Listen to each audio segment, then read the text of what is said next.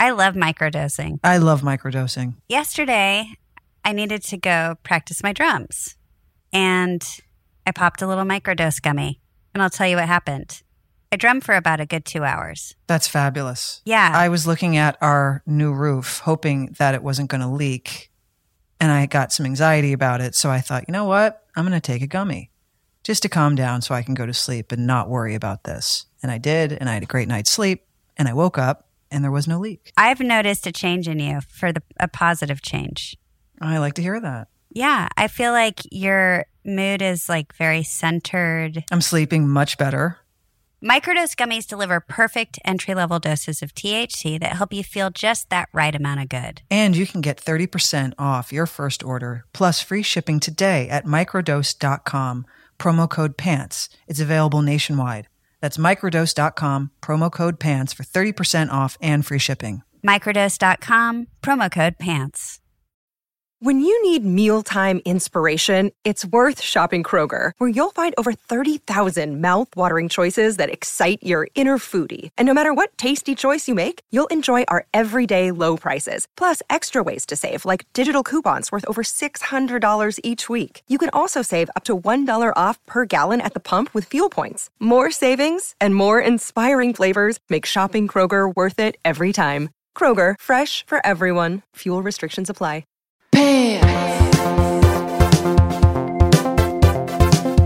Well, we're back and we have to address something right away before we launch into this. My manager, Katie, wrote this morning and said, hey guys, you might want to, when you publicize your live shows that are coming up, you might want to get the dates right. So apparently we've been telling everybody our Los Angeles show is on the 5th. It's not on the 5th. When is it? So if you bought tickets and you heard us say that and you're like, what the hell? Wait, can you tell me when it is? It's the 3rd. Oh, in LA, it's September the 3rd? 3rd. Mm-hmm. Jesus, Leisha, I can't with the calendars and the dates. Like, I'm sorry. Well, no, I understand. I mean, Katie must be like, what have I gotten myself into? I'm sure all of the people who bought tickets are asking themselves the same thing. Why did I waste my money? That's what I'm saying.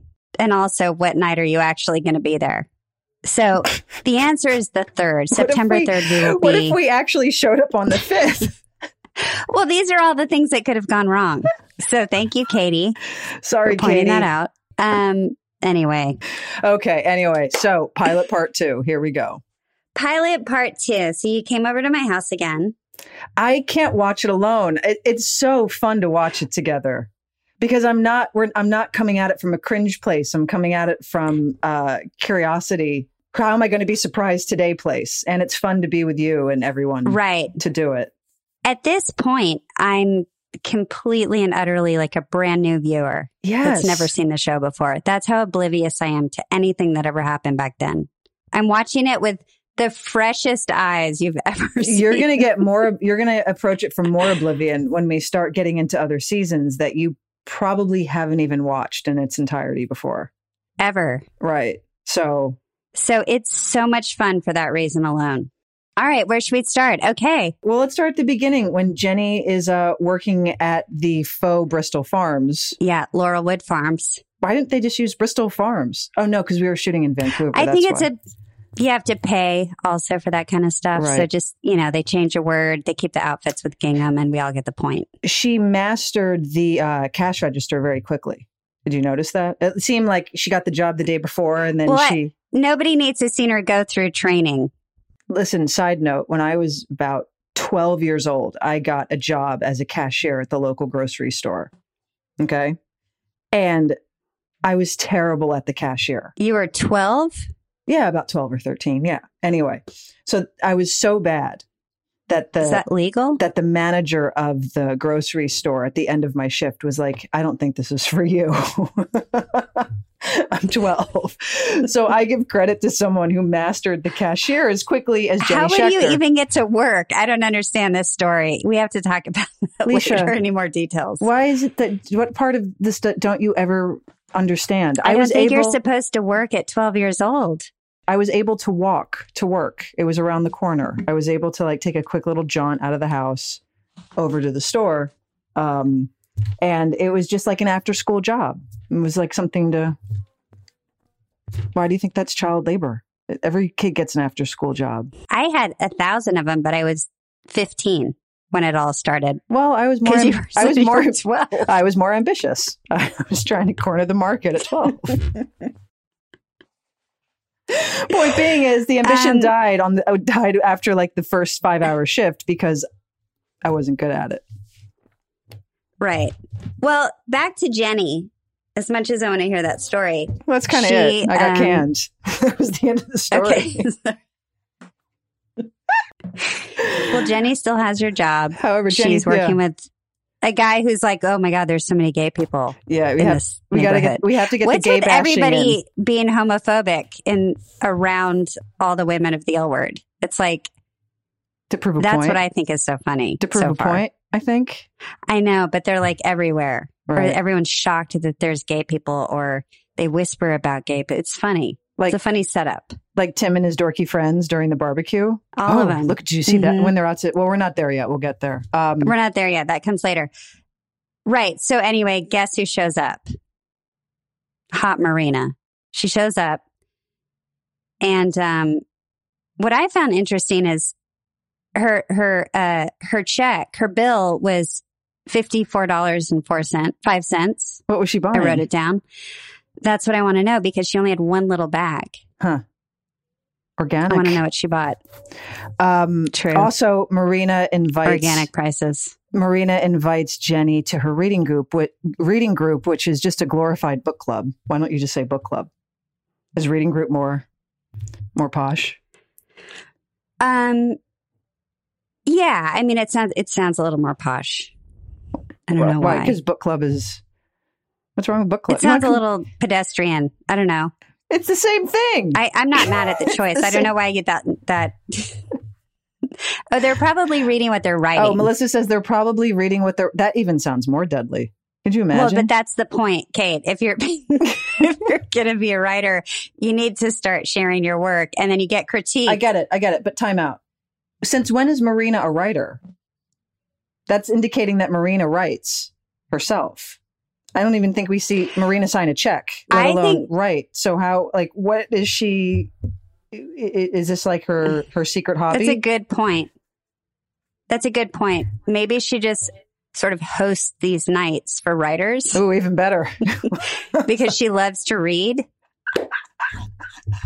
You know, it's her interest. That sounds like hell. As we learned at the beginning of the pilot. Okay, well, it's not your night, but it's Jenny's. She's very excited.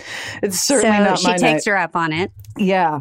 And then we go back to Bet and Tina, and Tina's feeling really tense. And the word tense I'm bringing up because it's brought up a couple of times in the episode. Everyone's tense. Wait, but why is Tina tense? Someone else is tense later. I wrote it down. Wait, hold on. She's tense. Why is Tina tense? I couldn't figure that out. I wasn't tracking it. Because her and Bet are sort of not getting along right now. She's not feeling heard. She's trying to start a family. Bet's distracted. They're not having sex. She's tense. But I thought... So she's like, I'm going to go exercise. Wait a moment. But I thought she... they had tried and the sperm wasn't good sperm. Yeah, sure. But all those reasons, I'm not saying it's Bet's fault, but they're all adding up. She's tense. Well, here's whose fault it is. The person who decided to split this pilot into two, and I had to wait a week because now I can't track why Tina's being You've already forgotten everything. Why Tina's being passive aggressive. I just gave you all the reasons. I believe I'll follow your reasons. That's good enough for me. But I'm just saying. She's not being passive aggressive. She's just having a shitty couple of weeks. It was a little passive aggressive. She could have, Beck. I'm not jumping on Bet's train here. I'm just saying she came home. She's saying, hey, I left early. They can handle it. I thought we could have the evening together. And instead of Tina just coming out and saying why she was upset and having an honest dialogue, she's passive aggressive. And she's like, I'm working out. And then she gets, she's like, I've got my bike shorts on. I'm out. Yeah. And then she gets low-key harassed by her gym instructor in the bathroom. She gets literally sexually harassed. Jesus Christ. Could you imagine? Instructor. She got, oh my seriously. God. And the close-up of the hand Back around the off, waist. lady. Tina seems All into of it, though. She's like, oh, She's into it. she just likes the attention. But it's also creepy. She's like, she's touching her back and complimenting her muscles. Right. They're both topless. I would die if I was topless and I was getting dressed. And you're in the back of a gym. And your trainer comes over. Your trainer of all people comes over. Well, she's the teacher. That's your trainer. I don't know you if get she's to like know the them. personal trainer. Okay, whatever. But yeah, I'd be like, do you have an HR department here at the gym? I need to talk to them ASAP. Goodness me. One thing that so far, I know there's going to be many, but from what we've seen up to this point, the one thing that's really dating this show fashion-wise, where I can really say, whoa, this was like, we're rocking 2002 style here. So far, are Bette's red tinted sunglasses. My goodness. I hope after the pilot ends, they've gone off into the sunset somewhere. Like, I need them to walk away. Yeah. I need those to be like something you buy at the they boardwalk. Need to disappear. She needs to drop them and someone needs to walk over them and crack them. I think something needs to happen. She gets new ones as time goes on, God willing. But I believe she does. Were those even a thing back then, or was that just a bad choice to begin with? No, tinted glasses were a thing, and they were impossible to see in. And the red ones particularly in that shape, though? Yes, that whole thing. That shape? That whole thing. You don't remember? You had a pair. Not personally. Didn't you? Are you crazy? No, I've had some missteps, and I'm the first to admit it. Many, many, many of them. Maybe I did, now that I'm thinking about it. Shit. I think I might have had some. I just had a flashback. Okay, so anyway, they go back to Dan Foxworthy. We're back at his office. Right. Is he a good therapist? I can't tell because he always is getting interrupted. He's constantly not being able to even finish a sentence. Anyway, Bette comes in and she's like, I have the perfect donor. He agreed to it within the 5-minute conversation that I had with him because that's how it's kind of sounding. It must have been.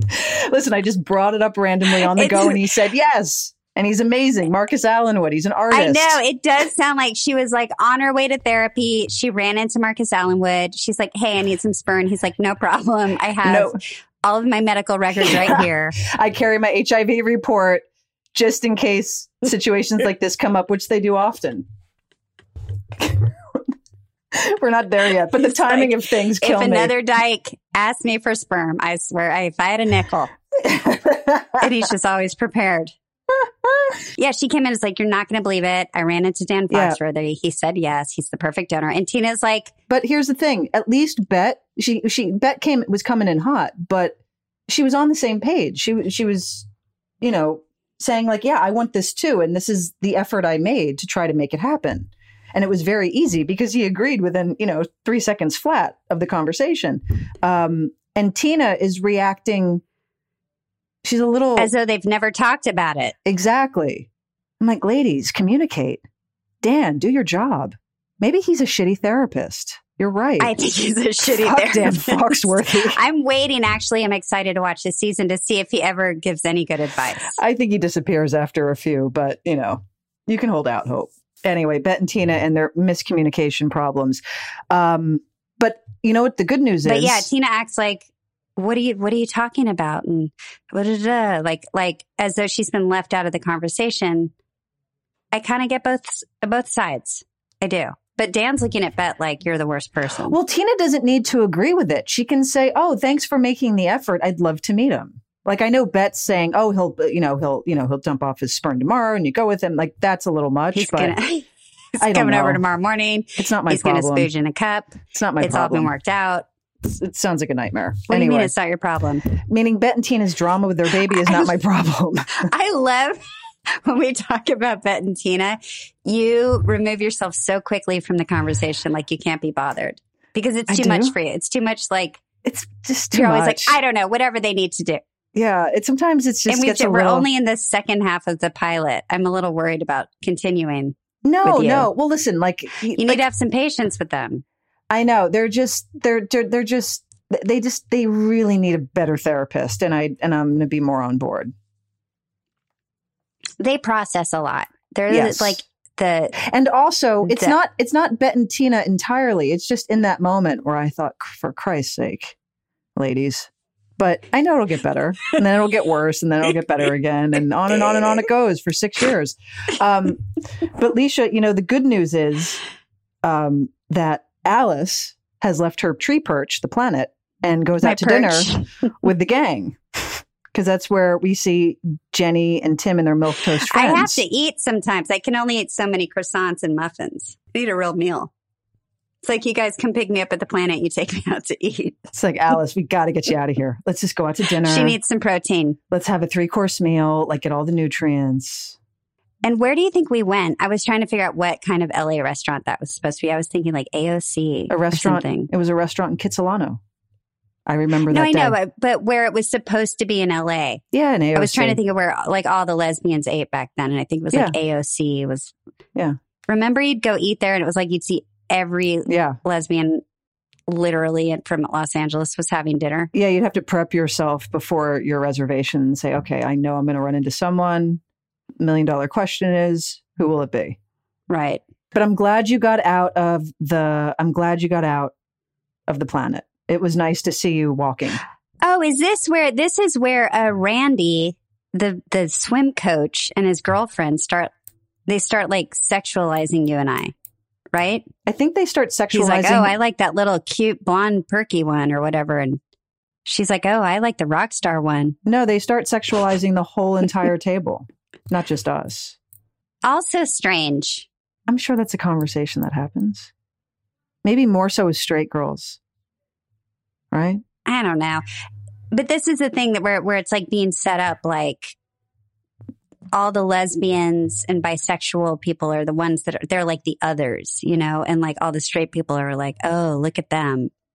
Do you know what I mean when I say that? I feel like the show, it's reversed. All of the straight people are the others. And the universe that the show takes place in is predominantly gay. And the heterosexuals, that's true, are the aliens, right. which is really refreshing. It's refreshing to see. Like, no, it's great. You're right. It is backwards. I'm just saying, whenever anybody comments, it seems like a thing. Well, yeah, because it's because it's. I think it's trying to establish, the divide, in culture and dynamics and sexuality. And Jenny is sitting there like a deer in headlights saying, oh my God, because she's looking at Marina. Where do I belong? Where do I belong? And Marina gets up and goes to the bathroom. Oh, well, yeah, we need to say that. So along with us at this dinner is Marina. So she comes in, Jenny's shocked, as though it's like been this personal, infiltration in her life. She's just going to have dinner. Well, first season, Marina was part of the group. I know, but I'm saying, she was. But I'm saying Jenny is acting like she showed up to like ruin her dinner. Because she's so messed up over this woman. Yeah. She's like, how dare you? I love show up. I love Mia in this scene because she comes in and she says, and she puts her hands on her hips and she says, this is really distracting. And there's like a good 10 seconds of dead silence. And so much is said without anything. And another person is coming in, washing their hands and leaving. And the second they're alone in the bathroom, I think Marina kisses her, right? Yeah, they kiss again. But I just think Mia is brilliant. And the way she plays all of these moments are so unique and they're so not what you would expect. And that's what makes it memorable. I just love her. I forgot how much I loved her. Yeah. And I know she's seriously the best on the show. And also you see the struggle she's having. And then she comes back and she tries to be uber straight again. And you believe it. You totally believe it with her. Yeah. Yeah. And she's fucked up. And then the next morning, she's there, clicking away on her computer in her writer's shed. And Tim comes in, who looks very good in a tank top. And she shades him out. She shuts the computer screen and says, no, I don't want you to look. Because clearly. Well, do you know what she says? Yeah. Do you know what she says? What, Leisha? Tell me. What does she say? I'm just really tense. She says that again? No, I'm like, why is everybody tense? And he's very understanding. He's like, I get it. He's a good guy. Out here. She's like, I don't have any friends. She's like, she's fish out of water. That's how it appears to Tim. But meanwhile. Again, Tim and Jenny, I see chemistry. They have chemistry and they're so different. Yeah. But whatever reason makes complete sense in this time in the story. Yeah. Oh, yeah. They make complete sense. But so do Marina and Jenny. Yeah. There it is. Very much so. In a nutshell, right? Mm-hmm. Okay. So she closes her laptop. He goes inside. She follows him. She apologizes and then the phone rings and it's Marina. The phone rings. And inviting her to another book club. I'm calling it the book club. Sorry. It's a book club. And she says, and Tim says, yeah, that's no problem. I'm going to go out and play basketball or tennis or football. He's going to do something with his friends. And she says, okay. And you can tell that she's very distracted because it's like her fantasy coming true, Marina, and asking her out again. And so she's so removed from whatever he's saying after he says, yeah, that's perfect because I have plans with the guys. So it's kind of the schedule is working out in her favor perfectly. Did you notice that? Her eyes just go off. Yeah. And he's buying the whole thing. I think she's lying to herself in that moment too. Like, I can go out with Marina. She's probably just a new friend and like Tim's okay with it. And I'm saying it out loud. And if I say it out loud, it's going to be less scary. But in the moment, more importantly, you want to make sure that your partner is not picking up on any hints. And since he's oblivious and she can see that, she just kind of looks right through him, through the wall into that's what I mean. Daydream land. It's all working. Yeah. So, and that, because then she very absentmindedly. Not like she's being malicious or has plans. I think she's believing her own bullshit. Well, she just like at the very end of the scene when she walks away, because I think they kind of kiss and make up prior to the phone call. And then after the phone call and they realize the scheduling will work out, she, kind of in a very absent-minded way, just kind of puts the phone down and just walks away from him without giving him any sort of affection because she's all caught up in her own world at this point. And he clocks it because the camera it ends on him reacting to her. So he knows something's up. He just doesn't know what in the hell it is. You follow? Yeah. Oh my God. I completely follow. Okay. You really dug in deep. Because I like it. I love those moments in the show, especially in the pilot when there's no dialogue. Don't tell me things. Let me just see it and figure it out. Like, I'm smart. We're all smart. The audience is smart. Okay. So then. Marcus Allen Wood. Oh, so then we're back at Bet and Tina's house. Marcus knocks on the door. He walks in, he's black, and Tina's shocked. Not only here's what I wait, didn't hold get. on a second. I was have they not had this conversation? Wait, he's not only black, he's like 6'5". And you can see the way the way they shot it because Tina's profile because you see Tina opening the door and her eyes just go all the way up, like she's looking at someone really tall. So you're kind of wondering who's on the other side of the door. So I think she's just taking the whole thing in. I don't think she's having a problem with his height. I think it was a complete race thing. And I don't understand why she was so shocked. Because even Bet says later, we've had this conversation. You see, I thought it was reverse. I thought it was the fact that he was so incredibly tall. No, that's the joke later that the girl at the cryo makes. It's a joke. I know, but she reacts to it like, yeah, trust me, that crossed my mind. Like the way Tina reacts to it. Then later on, it gets the race thing gets brought up with Bet. I'm not saying it's not a part of it. I'm just saying those two things could be happening simultaneously. I disagree with you in such a major way. Okay, I agree to disagree. I think that was just a setup for a joke. I mean, I don't really care, but it just seems that like the two can live simultaneously. Like, I think it had 0% to do with how tall he was. Well, if that's the case, then why was it shot in the way to only see her reaction to like this large, very tall man at her door? I think they were just getting her reaction before you saw you're like, who's behind the door? What's she looking at? I don't know. She just happened to be looking up because he happens to be tall. Exactly. And that's a lot to take in. You're like, wow, you're like 6'5", 6'8". I don't especially think compared to Tina, who's not very tall. I don't think it has anything to do with it. Weigh in. Please write in. People write in and weigh in on this. But regardless, they go to the sperm bank and Marcus miraculously has all of his reports and medical history front and center, ready to go. Because who doesn't carry around their HIV results? Right. I mean, I have mine in my glove compartment. I keep mine in my wallet. I mean, just in case somebody wants my eggs. Exactly. Okay, listen.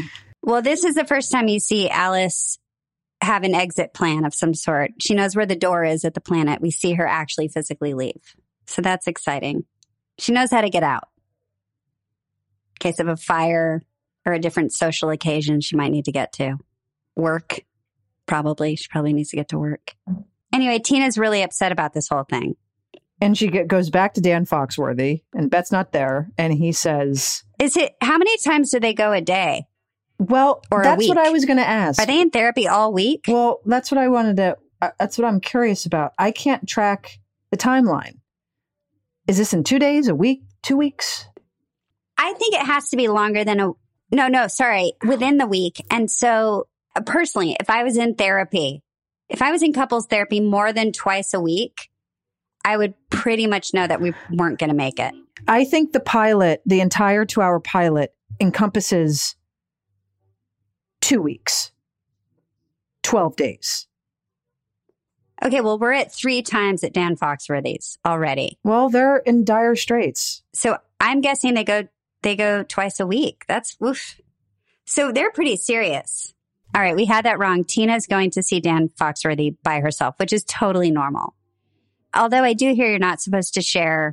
Yeah, you have to have your own individual therapist as a couples therapist. That you should have a separate couples therapist. Exactly.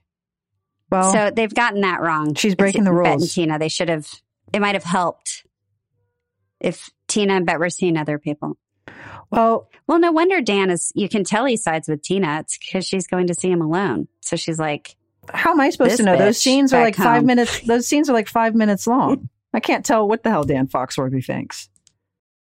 When you make decisions for your company, you always look for the no-brainers. And if you have a lot of mailing and shipping to do, Stamps.com is the ultimate no-brainer. It streamlines your process to make your business more efficient, which makes you less busy.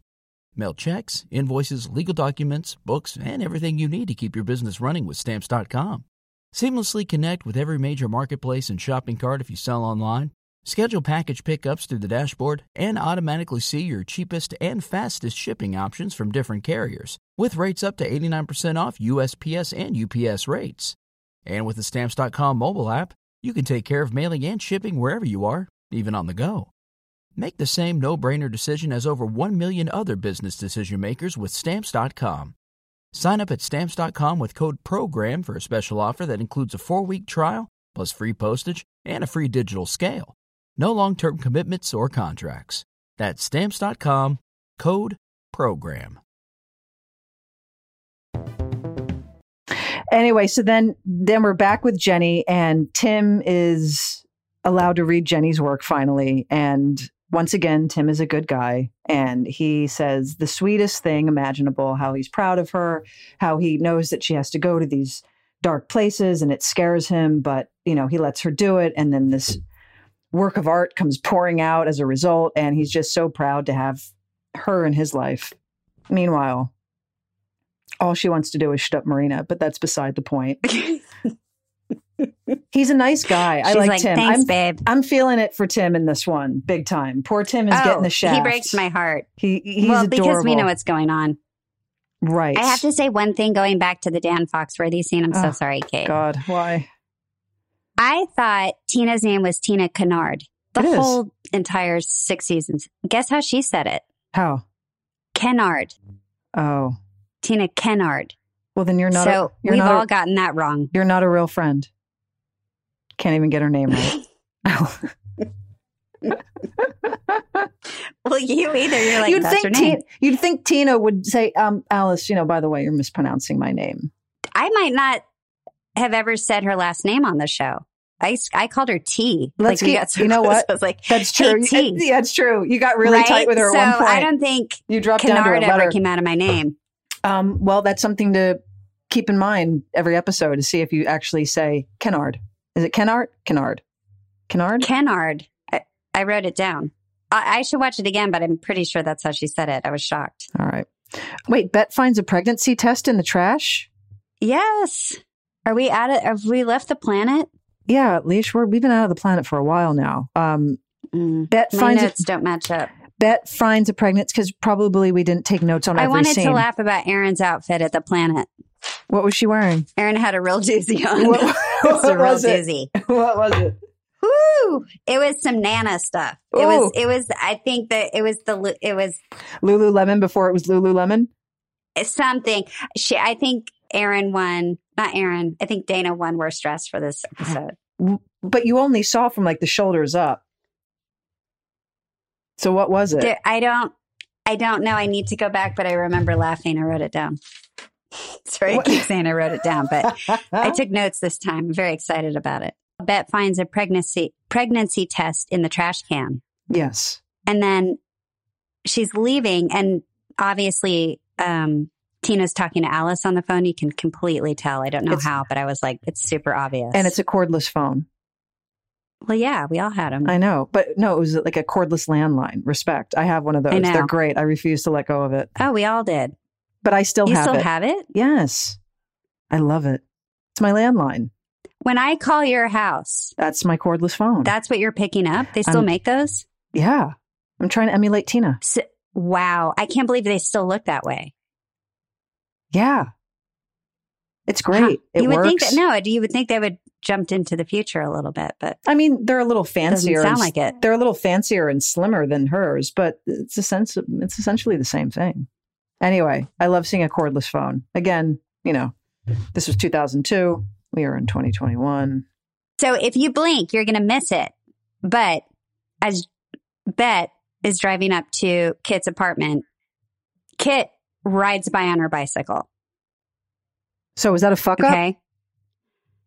I would not say that's a fuck up because I think there's no way they would call Pam into work and say, hey, get on the bicycle. Well, it is the pilot. You're figuring things out. Sometimes you rewrite scenes, you take things out, you reshoot things, and what winds up on the screen is different than what you shot at the time. And this could have been an editing mistake. Oh, maybe they shot it originally on the street. Maybe she was like, hey, Kit. And Kit pulled over on the bicycle and they had the same scene on the street. That's possible. But that would take away, but that would, no, it wouldn't. I don't think they would ever do that because that type of scene would never work on the street because there's so much intimacy. So that scene always seems like it was inside somewhere without any distraction. I think that was an editing I think they're mistake. just establishing she's coming home and Bet beat her to it because poor Kit's on a bike because she has a DUI. No, they just kind of arrived at the same time. I don't know. I don't either. Okay, well, they end up in the apartment and they have a great scene and they talk about Bet hiding her Black identity. I love Kit Porter. I love Pam Grier. Me too. I'm appreciating. Love Pam Grier. There are certain things that I can already tell I'm going to appreciate more now than I did at the time. And Kit Porter is one of them. And I wish I had a Kit Porter in my life. I know she's a mess and she gets into trouble and you have to, dig her out of situations, but love Kit Porter. You mean you wish you had a sister? Yeah. That was like Kit? Just like, because I'm kind of like your Kit. If you, we're not related, but I'm kind of your Kit. No? Are you? No. You're like my Leisha. Oh. You're my Leisha. I wouldn't put you and Kit Porter in the same category. No, there's something like so more... what would Kit give you that I'm not giving you? Wow. Well, make it about yourself. Well, you're like, I need a Kit in my life. I'm like, what I'm saying is what I love about Kit Porter, one of her qualities is that she just envelops characters with love and honesty and warmth and patience and support. And I don't think that was necessarily appreciated so much at the time. And I'm seeing it, in this scene, which, kind of launches the dynamic between Bet and Kit. Kit is Bet's sounding board. And I think at times she's ours as well. And how nice would it be to have a Kit Porter in your life? A woman that has, that has had, a life and understands and has past experiences to draw from and is knowledgeable and intuitive and like warm and loving. Okay, listen, here's the point. Point. Tell me. I think you had a great one. And their dynamic, it seems, It seems as though Bette thinks she does everything right. Yeah, exactly. That she's got it all under control. The way she does it is the way everyone should do it. Mm-hmm. It all makes sense.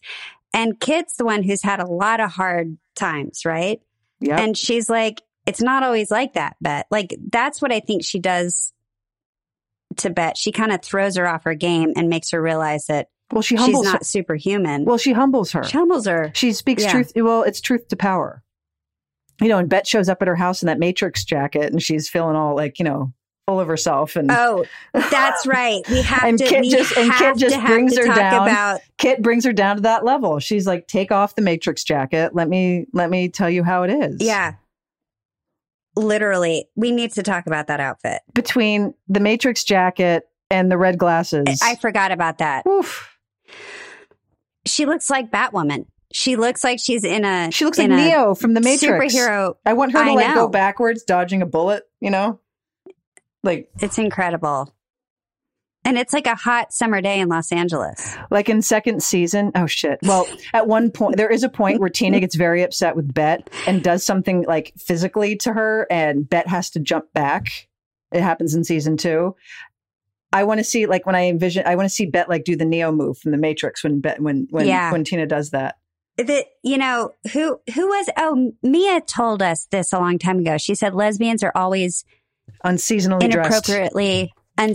dressed. Meaning we wear hats in July and we wear, and we like to wear boots in the summer. Yeah. Unseasonally. Yeah. And I think Bette is a perfect example of that. She's wearing a heavy leather jacket. Mia said exactly, lesbians are seasonally challenged. That's what it was. Yeah. Yeah. Bette has a heavy, long coat, leather coat on in July. Leisha, you had a really good point when we were on that scene.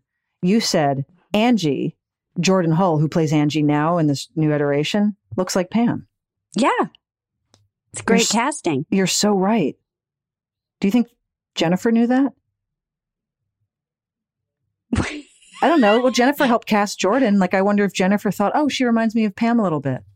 Right. And I think also they were looking for someone who looked like the girl who played young Angie grown up. There was also that. Right. So then we cut to Alice and Dana walking into a bar, and we've forgotten to call Shane. Thanks. And we both talk about that. I think that was, you know, one of the one day of work Aaron and I and you probably had, because you're in the scene later. Well, we shot that in LA. That was one of the location shoots that we flew to LA to do. Did we really? Yeah.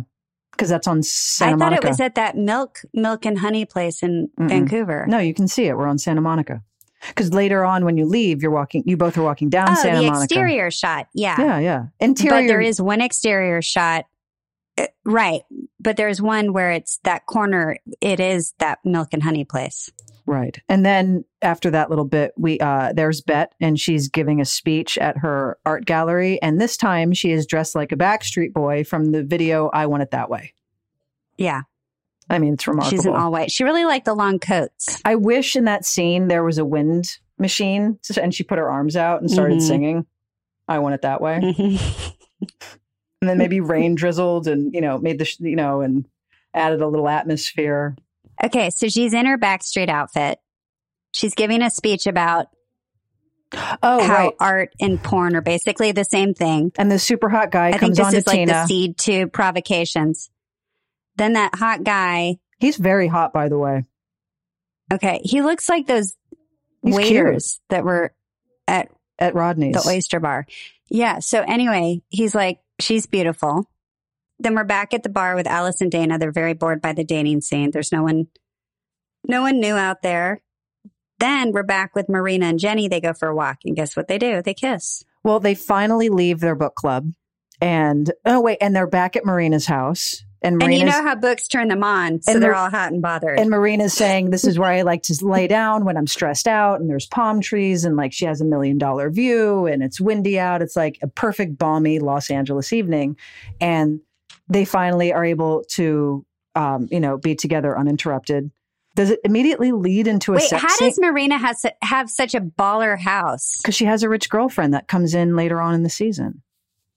That's right. Remember? Oh my God, Kate. Played by Lolita Davidovich. whatever. Spoiler. Sorry, guys, but that's, Okay. just so it makes sense. It tracks.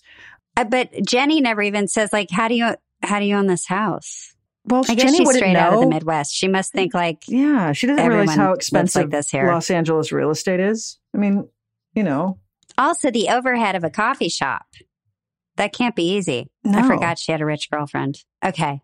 Anyway, then we're back at the porn talk, art porn talk, and Bet has a major idea out of nowhere. She pulls Tina aside and she's like, let's just fuck this guy. Which I need to talk about this. it's really inappropriate. It's very like, no, it's not. No, people can do what they want to do. What I found shocking is it was so like casual, like, let's do it. And she's like, let's do it. No, it's her manipulation around it. I mean, like, I get it. You're desperate and you want to find the right, you'd love to have the ideal donor, but I don't know. There was something unethical about that. Like, let's just bring this guy home. He won't know any better and you'll get knocked up and he would have a good night and, everyone's happy. We all get our needs met. There's just something inappropriate. That's what I'm saying. About It's that. such a big deal to like, I mean, listen, I shouldn't talk because Alice just had a threesome in the back of your bar last season, but But lying to the guy, like not wanting to fill him in on the. Oh, you're talking about that side. I'm talking about how sort of flippant the whole thing is for Bet and Tina. I don't Who've been think together for years See, I and don't they're think trying it's- to get pregnant. And I they're don't just think like, it's flippant, let's fuck though. a guy. But it's not flippant. Like, we've been watching them struggle since the moment we met them. They're like, oh my God, this hot guy just came out of left field. Let's go for it. Fuck it. Who cares? Like, what have we got to lose? I can think of a lot they would have to lose. Well, I mean, granted, they don't know anything about his, Like, history that could go and horribly everything else. wrong. Hey, listen, Yeah. Meanwhile, they're like, Marcus has to have all his papers, but this guy's like, it's all a go with this guy. they're enchanted by how Nobody talks good-looking about he is. paperwork in that scene. No, it's because they're enchanted that that really good-looking guy. I mean, they're not even drunk or anything. They're just like totally flat sober and just like.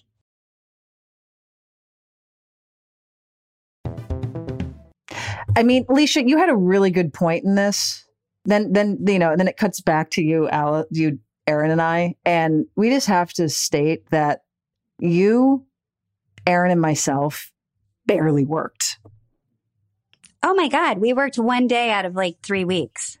Like, we would go. And that was one of the days. What we would do while everyone else is at work filming and actressing their way, to high heavens. The three of us would be shopping on Robson with our per diem and going out to dinners because the dollar was worth twice as much as the Canadian dollar. Yeah, so we were it was like we felt it was so like fucking rich. It was fucking Christmas, and It's like the first time I had ever made money.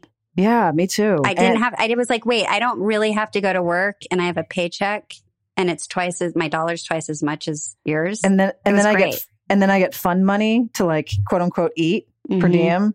Anyway, that you can do whatever you like with, and it's in cash. Right, because this is before we knew we knew if the show was going to get picked up. We were just shooting this pilot.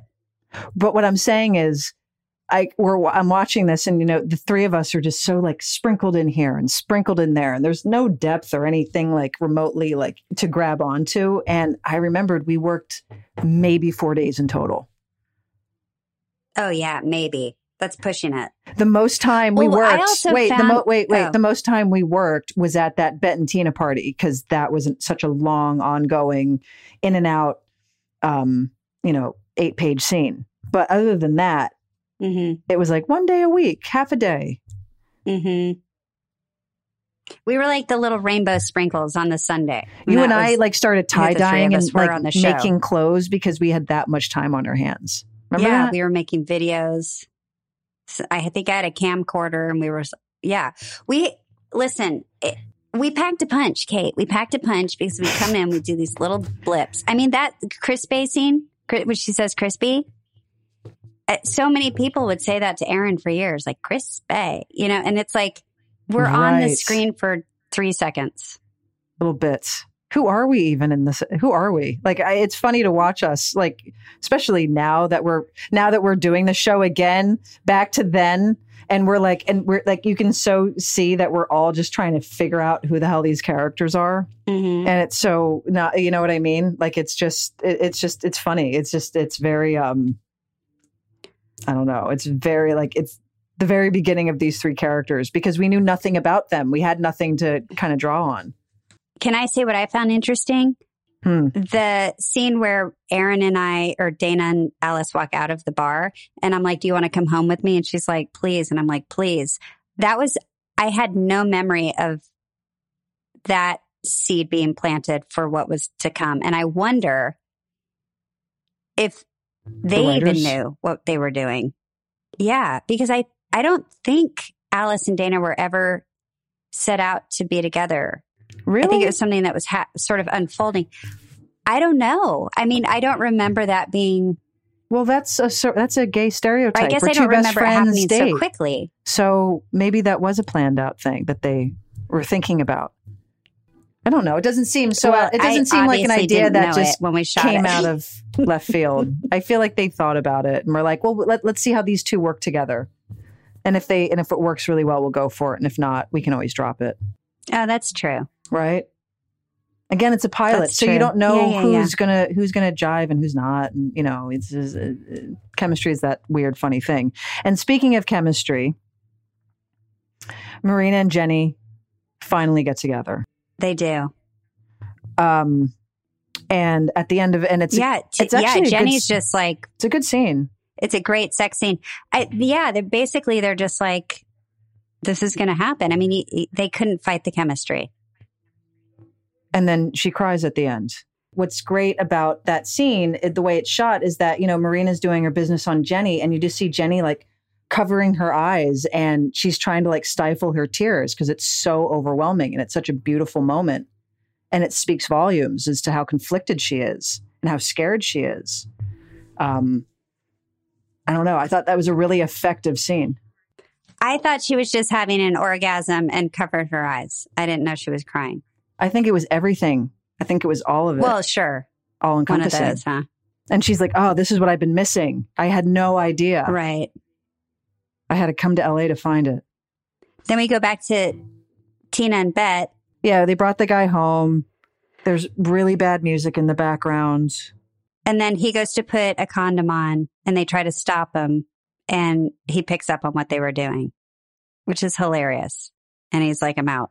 I like how his morals were higher than theirs. It's so it's so funny. I respect that guy. It's good for you. Good for you. You have boundaries. You really feel like that Bet and Tina were playing that guy. You don't like it. That really rubbed you. You had to really talk that one out. It was just so inappropriate. Sorry, Bet and Tina. I can't get on board with that choice. You're not a fan of that. Okay, so then we're back to Alice's apartment. Oh, this is the birth of the chart. Yeah, this is the first time we see the chart. Right, and I'm explaining it to her, how we're all connected. There's like a hub. One person is a hub, and then everybody, there's offshoots. Tidbit, totally put all the names that I wrote down were friends of mine. Yeah, and we learned that Alice is a pot smoker. When Jenny comes home from Marina and she gets into bed with Tim, you know what's great about that whole segment? And she comes into bed and she's like, you know, trying to be quiet, and then she like crawls it. And is she crying? She has some moment alone, and then she climbs into bed. She takes off her clothes, and he says, "You smell different." And she says, "It's a new perfume," and so forth and so on. And he says, "Oh, I like the old one better." And you see all of that conflict. And again, she's trying to stifle her tears. You're going to hear me say this a lot, but I got to say it, like applause to Mia Kirshner. Yeah. Well, I mean, she's just done something horrible. But she's done something so new. And she's realizing, so I know, but also like, I think she knows that this is very serious, what's happened. Like, it's not like, well, life as she knew it isn't at all what it's ever going to be again. Exactly. And what does that look like? And he's so kind. Yeah. So this is like the launching point for Jenny's. Well, he is also all she knows, especially in LA. But it seems to me like in terms of like relationships, they've been together for a very long time. I'm going to buy the high school sweetheart thing. And so that's all she knows. I don't think she's terribly experienced when we first meet her. She doesn't seem like someone who's had like a string of guys before Tim. No. I'm just projecting here. I'm not projecting. I'm just assuming here. But I just get that impression. Like, had we seen that on television before? A female character like sleep with a woman and just say, holy shit, life isn't what I thought it was. Well, I don't think on TV much. No, I think at that point, like the things that were out as gay content, there was like Desert Hearts, that movie. And there was Go Fish. Like there wasn't a lot. No. Where you see a girl's like world completely shake. Yeah. Again, another scene with barely any dialogue and everything is said. Fucking everything. Mm-hmm. And you can project yourself into that. Speaking of dialogue, then the next morning, Bette and Tina have had sex the night previously, so they feel a lot better. They're out on their stoop. No. You're missing like the whole major sex scene between Bette and Tina, the famous countdown to 10 and we'll come at the same time scene. That scene with Bette and Tina, it's it's that first time you see why they are together and why they strive to be together, although they have all of this conflict within themselves. It's actually another really well shot love scene. Yeah, it's like an epic love scene. We're like, precisely. There's the major couple having sex. Exactly. We thought they were struggling, but no, they really have this connection. Yes. Wow, there it is. It's really, and then you see really them strong. And then they're in a profile shot, and you see them, coming to climax at the same time. And the way they did that was our director at the time, who did the pilot, Rose Trochet, counted down to 10, so they could both be in sync and perform at the same time. And that's how Bette and Tina came. Rose Trochet counted to 10. How they came to be. Yeah. I think, well, cat's out of the bag. I don't know why that would ever be a secret, but I don't think that's a big secret, but it was just a technical way to make that happen, because otherwise you're just sitting there having fake sex. Nobody knows who's going to do what when. So it was pretty clever. Can I go back for a moment?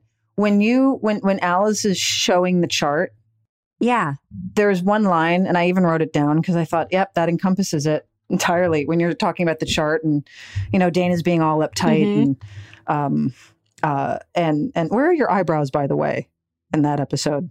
They start disappearing more and more. I don't know. I'm excited for the return of my eyebrows. I hope so because I look forward to them returning. So they returned at some point. Me too. I'm going to keep an eye out. I'm going to with the bleach. I'm going to keep track. But anyway, that's not what I was going to say. I've never been on TV before, so I was just putting my trust in everyone around me. So whatever they were doing to me, I was like, cool. Okay. Well, sorry, I had to ask that. But there's one line you say that fully encompasses the entire origin of the show and life and whatnot, is when you're explaining the chart and you're showing your examples of like, I slept with this person and Dana says, oh my God, that's so crazy. And you say, yeah, crazy, but not tiny. Yeah. Oh, yeah. It's a great line. Not tiny. Also, what happens in that scene is you see, I draw my name, Alice's name, to Bette as the next circle. Which never made sense to me. Because Alice and Bette had been together. That never made sense to me. I know. Here's the deal. If Alice and Tina, I could understand that more. It's more plausible. But Alice and Bette, I don't see it. Well, I can see it in a way. I mean, it happens. No, she's like a power dyke and I'm like an up-and-comer. It's like Shane being with Dana. It just doesn't make any sense. Bette and Alice never made sense. It just gives a good historical thing between the two of us, which is like, we tried, it didn't work, it was a disaster. We've all had those. If you catch it, there it is. I'm showing you, like, not everyone caught that. Well, cut to the next day, and there's the Walk of Shane in her Tommy Lee outfit. What the fuck am I doing in this scene? Shane. What am I doing in this scene? I was watching. You're just being cute, and you're walking by, and we see that you've had sex with someone else, and you look hot. I was watching that, wondering, what is this? They're establishing that Shane has a sex life every night. I don't know if you had a car. You had a Jeep, right? Clearly not. You must be walking to your Jeep. I guess. I know. That's what I'm wondering. Like, Kit's on a bike. You're walking. Like, I think Bette was the only one with a car. I know in the next episode, that's where like the beginning of the beat up blue pickup comes in, but maybe she didn't have a car. We didn't get to pick our cars for a while. I never picked my car. Maybe that's why I'm always at the Planet, because I had no way to get anywhere. I picked my car in the reboot. I didn't pick my car in the original show. And I think I got a Jeep at one point, and I thought, that tracks. I like that. But anyway, I'm doing the walk. I guess I don't have a car. She doesn't have a car. So yeah, and it establishes that she sleeps around every single night and blah, blah, blah. The point of the scene is you're adorable, and that's all. We need to just shoot. I would be like, just shoot her. I don't care. Just shoot her. Have her say something. Just have her walk by and say something. You're so fucking cute. And then you look at them and you're like, oh, there's this established couple, and it's kind of like they look at you like, oh, that's a life I don't have. They might envy it a little, or they're happy where they are, or they don't want it. But it's, and then you're looking at them like, I kind of want that, but I really don't. I love my life, but they're kind of cute. And oh, wow, they have a partner and I don't. Like, it's like that kind of scene to me. The two sides of the coin. Meeting on the front lawn. Exactly. Right. And everyone loves you all love each other. Yeah. I think more what threw me off was the whole outfit ensemble. I haven't seen that in a long time. Well, we know. Yeah. I mean, it threw us all off. I think that was the first introduction to the flamethrower leather pants. Yeah. They get worn quite a bit first season. They did. They were the go-tos. Hey, listen, at the time, they fit really well. Do you have those? Did you keep them? No, I wish I did. Oh, God. I wish I did. You could put them in a glass box and hang them on your wall. I could, yeah. Or you could have bronzed them or something. Okay, and then we get to the last shot of the pilot where Jenny wakes up. She has a realization of what she's done. Well, Tim is making her breakfast, which is adorable. Which we've all had those. What? That's where I really was like, go, Mia. What? You wake up and you're like, oh, shit. Yes. You just have a flash of what you've done the night before. We've all been there. Yes, we have. And you see the panic, and then he's making breakfast, which I thought was funny. It's like toast and scrambled eggs. It looked delicious. It looked cozy and amazing. And who wouldn't love that when you wake up waiting for you? It was really sweet. And then there's a ring. She sits down and there's a ring. Boom. Pilot over. What a great way to end the first episode. Everything is set up. Like, there you go. Yeah. Everything's set up. And just enough seeds are planted where it can go in 20 different directions if needs be. But like the staple moments are there. And I wanted to see what happens. Oh, you're so curious as a viewer at the end. You're like, okay, I need to see where everyone is headed. This is amazing. Yeah. And although I know what happens, I think I forgot a lot of it, but still. Also, I'd like to promote that the reboot, L Word Generation Q, is going to air on August 6th, if you have Showtime, right? And then on August 8th, you can sit down in front of the television. Because it drops on Showtime. In a real cable-like way, and it drops on Showtime. So yeah, it's all exciting. I mean, here we are recapping, the very first episode. And meanwhile, this is like season 8. You took the words right out of my mouth. And here we go. In 2 weeks, you see us 20 years later. It hasn't been 20. It will be. Start next year. It actually technically will be 20. Okay. So sorry to. Well, that sounds scary. Well, that's reality. Oof. Well, hey, we're still kicking. So thanks for listening, everybody. We'll see you next week. Thanks, everyone. To recap the L Word episode 3. Thanks, everyone. Thank you for listening to Pants, a podcast brought to you by myself, Kate Menig, and Leisha Haley. Produced by Melissa D. Montz. Please listen and subscribe on Apple Podcast or wherever you listen to podcasts. And you can follow Pants on Instagram @ThePantsPod. Theme song by Carolina Parra of the band CSS, and graphics are by Love Fox.